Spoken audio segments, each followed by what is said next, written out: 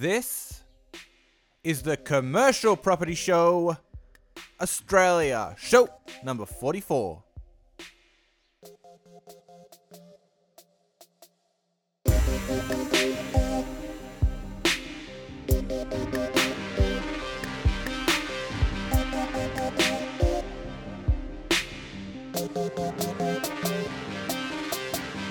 It's a freehold priced at $775,000, and it's making the owners of that $133,000. It's got 42 sites, and that's on 6.5 acres.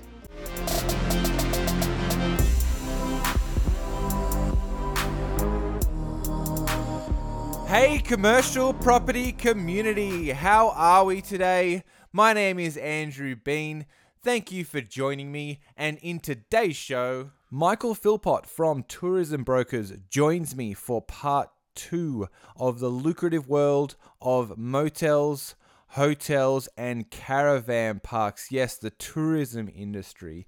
Just looking at some of the numbers from a deal that he told me about, the deal was for $175,000, and you're looking at $133,000 net income. That's a 17% return. Like, the numbers are ridiculous, so it needs to be investigated. If you are looking at trying to get an equivalent net income from an industrial investment at 6%, you'd have to spend $2,216,000 to get an equivalent net income. So the numbers are absolutely crazy. So you have to be looking at this. I know there is operational cost that's going to have to come out of that. You're either going to have to get staff or you're going to have to manage the business yourself because it is a business. But I see a huge opportunity there from this type of industry. And I know that I'm investigating this industry further, and maybe you should too. All right, here it is. But first, one big announcement. CP Data is going live this week. I'm really excited, and I'm absolutely blown away with all the interest that I've had in the platform. So thank you for that. I really appreciate it. And if you want to check it out, we are going live in 1 week. So the website is www.commercialpropertydata.com.au.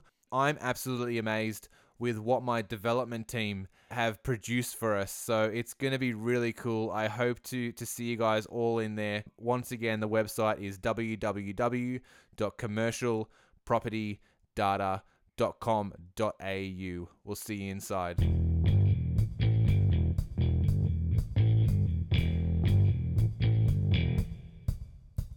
Investing in commercial property is a lot like a team sport.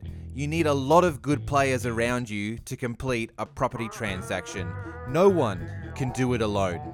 If you're like me and want to surround yourself with like-minded people who have similar property goals, people who motivate you and push you to achieve more, then come and join the commercial property community today. You can find our private group on Facebook by searching Commercial Property Show Community, or you can click on the link in the show notes. Our expert guests are just waiting to answer your questions in the forum, and together we can help each other reach the ultimate goal of financial freedom. Returning to the show is Tourism Brokers Michael Philpott. How you doing, mate? Yeah, good, Andrew. Going very well. Excellent, buddy. Great to have you on the show again. So, mate, in terms of like future proofing or future COVID proofing a motel or a caravan park, I was thinking that because, you know, obviously some caravan parks have permanent stays and they have a tourism portion to their business. In a motel, is there any period of time that you're only allowed to stay? Can you just stay there indefinitely forever if you want to? Like, is there any kind of rules like that? Look, you can stay indefinitely, but during some of the lockdowns, like Yass and those locations, or some of the metropolitan areas, or wherever there's a lockdown traditionally, they're only allowed in the way of tourism, in the way of accommodation providers, to deal with essential services and take those bookings. Right. But as we're getting more and more people vaccinated, a lot of those restrictions will come away. And then it's a matter of dealing on a case-by-case basis if there's a COVID infection or that going forward. But as we're coming out in the vaccinated world, it'll be quite different. But you can stay at a caravan park and you can stay at a motel for the majority of them, however long you like. Council has a restriction that requires most of the tourism facilities to have 3-month bookings and then go away for a night and then you can come back again. But that's really not enforced. It's just a commercial arrangement that you're entering into with the parties. There are caravan parks that are designed to be tourism facilities, but they've got some permanence in place. Then you've got others that are proper manufactured home estates where they've got 90-year leases in place. There's varying arrangements within the marketplace. But yes, you can stay as long as you like at any of the properties as long as you're prepared to pay for it. Yeah. I mean, I think that possibly going forward, that more caravan parks definitely will start looking at having a permanent portion to cover that. Well, what if there's another lockdown somewhere? So you're still having that revenue come in just to keep us going, keeping the lights on. Risk minimisation, yeah, that's right. The ones that had it, they're going to come through squeaky clean. The ones that didn't have it, they've been attempting to minimise their operational costs, but they'll trade through. Some of them, time has beaten them, in which case they need to sell regardless of what the situation is. But it's horses for courses. Ultimately, the chances of more lockdowns is being diminished significantly. We've still got to get through the one that we're in with the high level of vaccinations and that are happening, unless there's another pandemic that comes through. We've just got to work with what we've got. The chances of major lockdowns are going to be minimal. There might be a spot lockdown occasionally, depending on the number of cases, but that's going to be dictated more by the variants than anything else. The vast majority of the businesses will return to business as usual and business as normal. Yeah, we can only hope and pray. Yes. That'll be very, very good. So, mate, in terms of like a return for a motel and a caravan park, if I just kind of pair that to like commercial assets right now, kind of like the magic number now is you need to be getting a 6% return, a 6 cap when you're purchasing a property. In terms of motels and caravan parks, what's a good return? What are you actually shooting for? We've seen sales down in Victoria of leased investments, and if they're in prime positions that have got a higher use in place and redevelopment opportunities, well, then they go lower. But we've been selling stuff anywhere from 5% north. The traditional stuff would normally start around 7.5%, 8%. If it's older stock, it might be 8.5% to 9%. If it's in very remote locations, then you can still get your 10 to 11%, but that pulls it up. When you're looking at operational caravan parks, they'll be anywhere from that 5 up to the 15. But when you're looking at doing things called splits, which is selling off a lease and selling off the investment, that traditionally is triggered by the asset returning around 15%. At 15%, you can easily sell a lease off and get an operator in there, and then you'll easily sell the investment off, and it generates more money for the freehold owner than if they were to sell it at 15% or higher. The higher the return, the lower the price. Then it just comes back to the highest and best use for the property, if that makes sense. Yeah. So, I mean, in terms of you're buying a freehold, you're looking at in terms of like, say, even 5% to up to 12 to 15% cap rate, depending on the location. And then in terms of like, if you're going to buy it as an owner-occupier, then you can buy properties from $400,000 upwards, and some of them will be well below replacement value. But what you're attempting to do is borrow the maximum that you can, work on the cash flow that you've got in the way of a maximum amount. The ideal that we like to get people to start with is a cash flow that generates around $200,000 to them or higher. From that, they can then service it. And from that, it opens up the small business concessions, the freeholds, the adding values. But the returns are relative to the price, are relative to the risk and the location of the property. And that's why it will range depending upon where they want to be. Okay. And then in terms of like, say, if you're just buying a leasehold, that's actually just running the business. What percentage should you be shooting for there? We've sold some caravan park leases around 18 to 20% up to 50% returns. Right. Okay. The 18 or 20% have got really long leases. They own a lot of the cabins. They own a lot of infrastructure, and they've got the ability to add some value. high return stuff is primarily in western areas, remote locations where a lot of people don't want to go. And it's the incentive to get people in there. It's very much the rule of the coast is for show and the country's for dough. If you want to earn really good money and get ahead very quickly, then traditionally you go into the country locations and work your way back in. And that's why if you're working on your returns, do you want to earn $65 an hour, or for the same amount that you pay, do you want to earn $185 an hour? That's the difference between it. Yeah, it's a no-brainer. So, mate, I believe that you've brought one of your good listings for us today to talk about on the show. There's a couple of options that are there. The one that I've got is it's an exception as opposed to the norm. I'll touch on a couple of them if you like.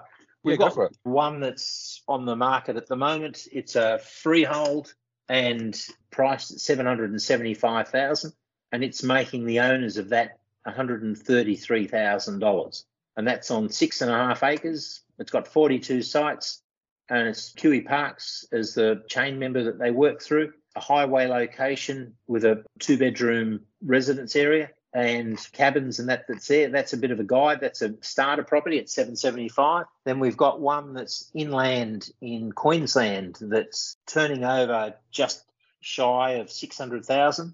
It's netting around 400,000. And it's on the market at 1.75 mil. And for that, it's on 5.5 acres, so similar sort of size to the other. But this one's got 27 vans, 6 campsites, 20 cabins, and a unit, as well as a large residence and manager's accommodation or an additional 1-bedroom area off the side. It's got a strong cash flow that's with it. But you're talking about a freehold showing a 23% return. Yeah, which is traditionally where you might pick up a lease. Yeah, and so in that that return, that's a gross return, is it not a net return, right? That's after all your operational costs are taken out, but before you as the operator have received any income that you've lived out of the business, and before you as the operator have actually paid the business, as in paid the bank back for loans. Yeah, so that's the net variables income that coming out. Yeah, so that's the net income. So it's in the net figure. That's what we want to use. No, I mean, some of those deals, the numbers are like crazy compared to some of the things that are getting sold now. Like, I'm sure you're aware that there's a low amount of stock available, good stock for industrial especially, and things that are flying off the shelves at very, very low cap rates. You know, even things you're like, wow, I can't believe that sold so low. A lot of the stuff that's going through, the owner-occupiers are in there. They can flick it into their superannuation funds and the like. But a lot of the returns are investment returns. But there's a fair bit of risk with that stuff as well, because if you're buying strata title, that can be really high risk when it comes to commercial and industrial, because you've got a business where you're leasing out the premises, you've got 4 walls, and then dependent upon a tenant coming in there and paying you the rental, and those 4 walls, they own everything in between it. There's nothing stopping them defaulting on the lease or moving next door and opening up again tomorrow. When it comes to motels and caravan parks and the like, because it's specialist accommodation, you can't take the bathrooms, you can't take the vans, and can't take the other bits and pieces with you. But, you know, they're not in the middle of town necessarily. They're a little bit on the fringe. So there's a little bit more risk involved. So the returns are a little bit higher. When it comes to pandemic situations and where we've been now, cash flows are fairly constant. And they're a pretty safe investment. And that's why from my portfolio mix, I started off in residential because I didn't know much else. Then I jumped into commercial and had a couple of shopping centres and other bits and pieces. And then I got a bit stale in that. And then we moved into tourism. And tourism's a good diversified mix, but allows you to consolidate the sites, get involved and do a bit of development on the site. Like if you can pick up caravan parks and get some approvals in place and run the business, and then get an approval in place and selling your land off to the likes of Bunnings or some of the other operators or redevelopment sites, the profits in those are pretty good. Yeah, I can imagine they would be. So, mate, the first property that you mentioned, it was around the $700,000 mark. How much money would we need to get into that? To buy a lease, the banks are lending. When we first went into COVID, the banks went into a panic mode, and then they stopped lending for the tourism accommodation sector. But now they're back into it, and they're back into it with vigour. So a lease operation, they will lend you 50% of the purchase price, And for freeholds, they'll lend you 60% fairly comfortably. Then they do the serviceability tests based upon the income that's there. Then they'll sit down with you and your business plan and say, well, okay, what are you going to do? Are you going to grow the business? How are you going to grow it? Where are you going to add some value? And how are you going to fund that? And that's the big picture that they take into account. And when you're speaking to the clients and things that you're bringing through and selling these properties to, do you suggest that they go directly to the bank and deal with the bank themselves, or would to give that business plan, or would you go through a mortgage broker still, and then they will help you present the business plan? Look, that was an interesting question. Pre-COVID, we sent everything via brokers because they know what they're on about. They were doing the deals. They do it time and time again. And then they've got the rapport with the banks and the credit sections. They've got templates in the way of business plans and everything else that with it. When the banks closed up the doors for the tourism sector, we were still selling. And we were selling to mum and dads that had other assets. And they were still borrowing because they had relationships with local managers. And whereas the brokers that we were dealing with weren't able to get the funds, we still got a fair volume of sales through because the local managers had the rapport with the people and they were borrowing against houses and other assets, and they were still getting access to the funds to be able to do the sales. Now it's turned, the banks are using or sticking with the brokers again. So we're getting into business plans, we're getting into going out to tender to get the best possible deal for their clients. Like there's a couple of big four banks that were floating around. One of them would, on a deal, would do a 3% interest rate, and They might give you interest only for a couple of years as part of the package and give you a 15 to 20-year facility. There's another big bank that was floating around saying that they were back into the marketplace. They were back into the marketplace, all right, but they'd give you a 10-year facility. They'd start off your interest rates at 9%, and then they had handling fees and everything else that's through. Unless you go out and use the brokers, you don't know if you're getting touched. If you've got a rapport with an existing bank manager and they're lending you stuff on residential terms, and if it's got a 2 or a 3 in it, it's not bad money. If it's got a 9 or a 10 in it, you're thinking, oh, really? And that's where brokers can save you a lot of money because they help you with FPOS machines. They help you with going out to tender, and it's the complete package. It's the line fees if you're getting into the larger money. It's the annual management fees and other hidden fees that come into play. They look at the bottom line. And because they're specialists in that area, they are paid by the banks for the business, but it's actually competing with all the banks, going from one to the other. Yeah, that's right. So, mate, I remember you said something about this property that we're talking about, the first one, that it goes through a chain. Can you just explain how that works? Look, this one's a very low-cost marketing group more than anything else, and there's not many people that would have heard of it, really, but it helps with economies of scale. There's a large number of independents out there, a smaller number, but a strong number of properties that have actually gone in and they're using the branding and the franchising groups to assist them with purchasing, to assist them with front office systems, to assist them with marketing and brand presentation. The groups themselves basically they've got the websites and the links, and they try and coordinate the services. QE Parks, which is this particular group, is just a small group that assists on the marketing. There are communication groups, so you've got a network of like-minded individuals that are part of it, and they're just working through at the very basic level. Then you've got other groups that get involved and have training, quality accreditation, have systems, have suppliers that they work with that give discounts, and have loyalty programs in place to get a number of guests to come through and continually stay with you, those sorts of things. So it's horses for courses, and it comes back to the value of the asset and how much business those organisations bring in relative to the cost. There's some franchises out there that might cost you in the motel sector, and certainly the same applies in the caravan park sector, but say, for example, they might cost you $50,000 or $52,000 or $1,000 a week in the way of franchise fees. Some of them might bring in $150,000 worth of business. They're good ones. Others might bring in $30,000 worth of business, but the owners don't keep an eye on the costs and don't identify it and can't evaluate whether or not it's worthwhile to keep the franchise or not. That's why you'll often on a changeover, you may see a business have a branding and a name, and when it's sold, that branding may go. What Right. we suggest to people when they're buying businesses or buying properties is that you're making a commercial decision based upon what you're buying at the time. You've made the assessment, you've looked at the cash flow, you've looked at the returns. Now you need a breather.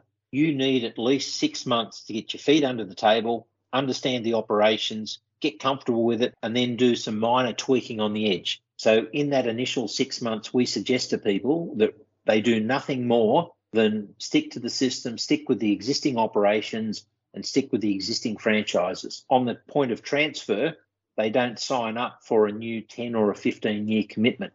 They take over an assignment of the existing, and hopefully they've got an option to either stick with it or not stick with it. But when you're buying into this sector, if you're an owner-operator, you're wanting to add value. The only way that you can add value is to identify where you're going to add value and plan for it and fund it.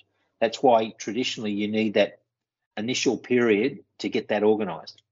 Yeah, fair enough. So I guess it's a case by case. Not all of them have chains, I guess. With my properties, I started off with chains and I dropped chains on all of them because I didn't believe in the value, but I knew what I was doing and we were able to do the marketing and distribution and have the systems in place. There's a lot of other people out there that come in that don't know what they're doing and they're wanting to learn, and that's part of the resource of groups and buying groups. Yeah. When you're getting into motels, there's a lot of motels that have got agreements in place with government organisations or other organisations, and they're the preferred suppliers, so they actually bring those people to the property. It's really, you've got to look at it on a case by case. What are you buying? Where's their business come from? What's the business that's coming to the town? How do you add value along the way? That's from the operator's perspective. From the investor's perspective, they're looking at it. Is the tenant doing all right? Can they pay their bills? And is there a likelihood that there's going to be any issue where they're not going to be in a position to pay their bills in the future? And provided all of those things are in place, these are very much set and forget investments and very safe businesses if you do your due diligence well. That's the key.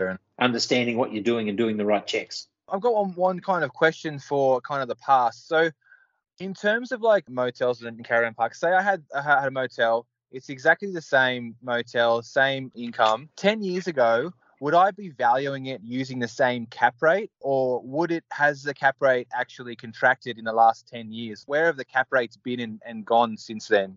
Cap rates are directly influenced by the return on the properties, supply and demand, and the availability, and this is the key one, the availability of funds. So if you go back to the late 80s or early 90s when we had 21% interest rates on residential housing, or when we had the Paul Keating scenario of the recession we had to have, those sorts of scenarios, interest rates were quite high, cap rates were quite high, business returns were quite high.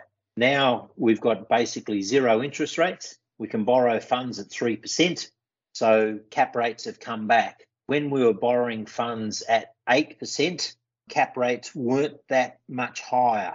You might have been buying investment properties 11, 12% as opposed to where they are now. And operational businesses, they might have been 24 to 30% or thereabouts. But now with the interest rates being so low, it's all about the returns and people making commercial decisions. Generally, if interest rates are low, then all cap rates in all sectors of all markets will come down because it increases the demand, because there's more money that's available in the way of supply and you can service the loans. Does that give you a bit of an answer to your question? Yeah, definitely. It makes sense. I just wanted to, because I don't know any kind of resource where I could look at what motels were trading at. If I looked exactly the same motel, I guess you could kind of figure it out. If you could find a listing, find what it sold for and what the revenue was at the time. And then if it's sold again today, you could figure it out. But I wasn't sure of how they have moved, if they've come down or gone up. But it sounds like they've tightened due to interest rates lowering. And it's obviously been good for investing. Oh, absolutely. That's right. It hasn't all been rosy either. That's why you're buying motels below replacement value. There's not many new motels being built because the cost of building the motels is prohibitive. most motels, to make them work, they'll cost you around $120,000 a unit. By the time you do your operational cost, you throw in $1 million for a restaurant, you throw in $300,000 or $400,000 for a commercial kitchen. You then throw in an extra $400,000 or $500,000 for a residence. And then you've got a bit of land, you throw in $100,000 for the pool. It's pretty easy to spend a few $1 million. Yeah. And to get that back, you traditionally need $170 a night, excluding GST. So that's around $187, nearly $190 a night in the way of a tariff. And break-even point for new properties is around 75% in the way of occupancy at that level. Now, they don't achieve it. So that's why the properties that you're buying relative to motels, they're older style properties and they're well below replacement value. And it's only when you're getting into mining booms or extraordinary situations do the motels really work in the way of high occupancies. Because of that situation, because a lot of the coastal motels were on land, they became land bankers.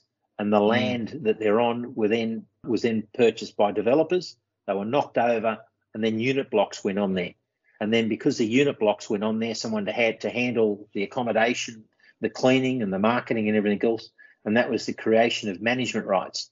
And that's why you'll see management rights up and down the coast, because it's all about the land value.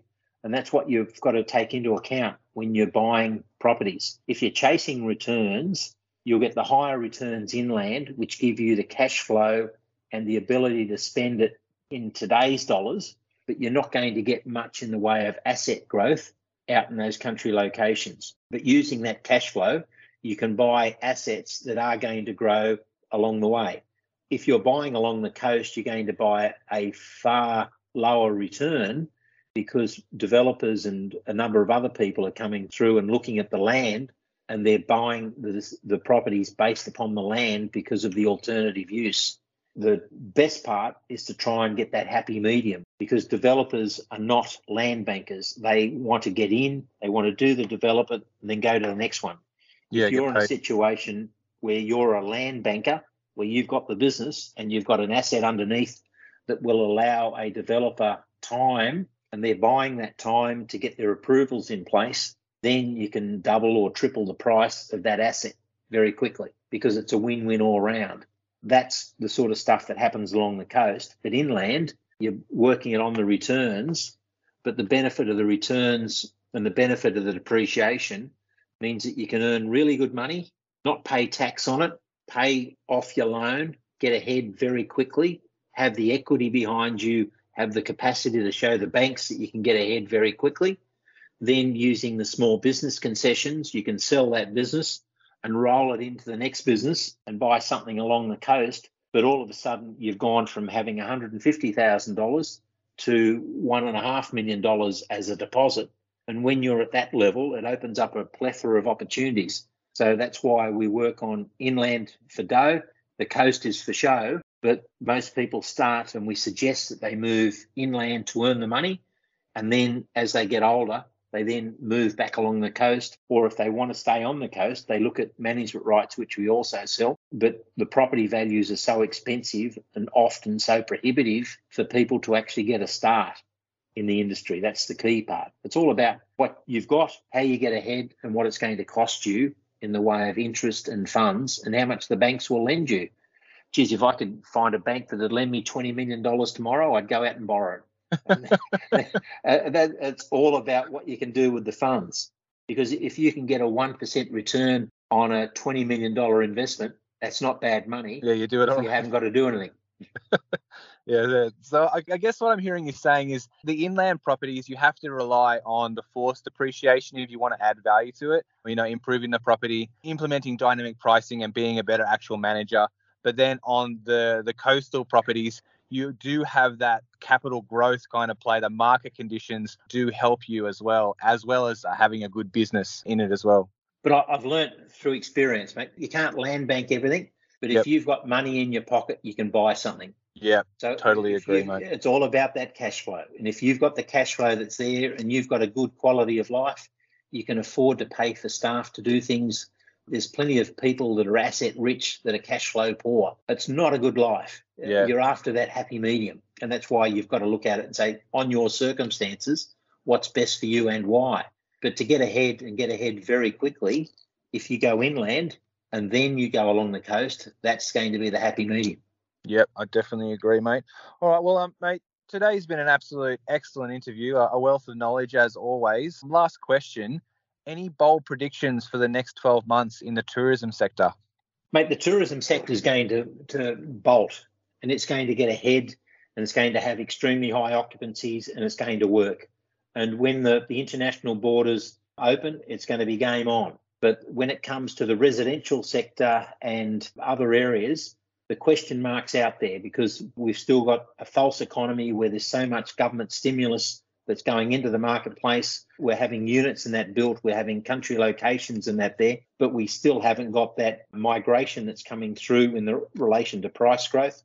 But when it comes to people coming out here for holidays, the pent-up demand out of Sydney and Melbourne for holidays and the lockdowns, there's going to be some serious money made by a lot of people in the tourism sector as we get through. A lot of the ones that have been carrying it up until now have had a fair bit of pain, and they're the ones that are selling because age has beaten them. This is really an opportunity for a changing of the guard and for people to get ahead very quickly and set themselves up for a retirement because we're just about to go through an accommodation and tourism boom. Yeah, it definitely sounds like it. So, mate, where can listeners go to find out more about yourself and obviously your company? We've got two sites. We've got www.tourismbrokers.com.au. And if you're wanting more along the coast, we've got www.mrsales.com.au. So it's tourism brokers or MR Sales. Mr. Sales is management rights along the coast, and tourism brokers are the hotels, motels, caravan parks, and redevelopment sites Australia-wide. Perfect, mate. My guest today has been Michael Philpott. Cheers, buddy. Thanks, mate. Take care. Enjoy. All right, that brings us to the end of our show. Thank you to Michael Philpott from Tourism Brokers and Kevin McLeod for the music. And remember, in the words of Grant Cardone, success is your duty, obligation, and responsibility. I'm Andrew Bean, signing off. This has been a Developer Life production.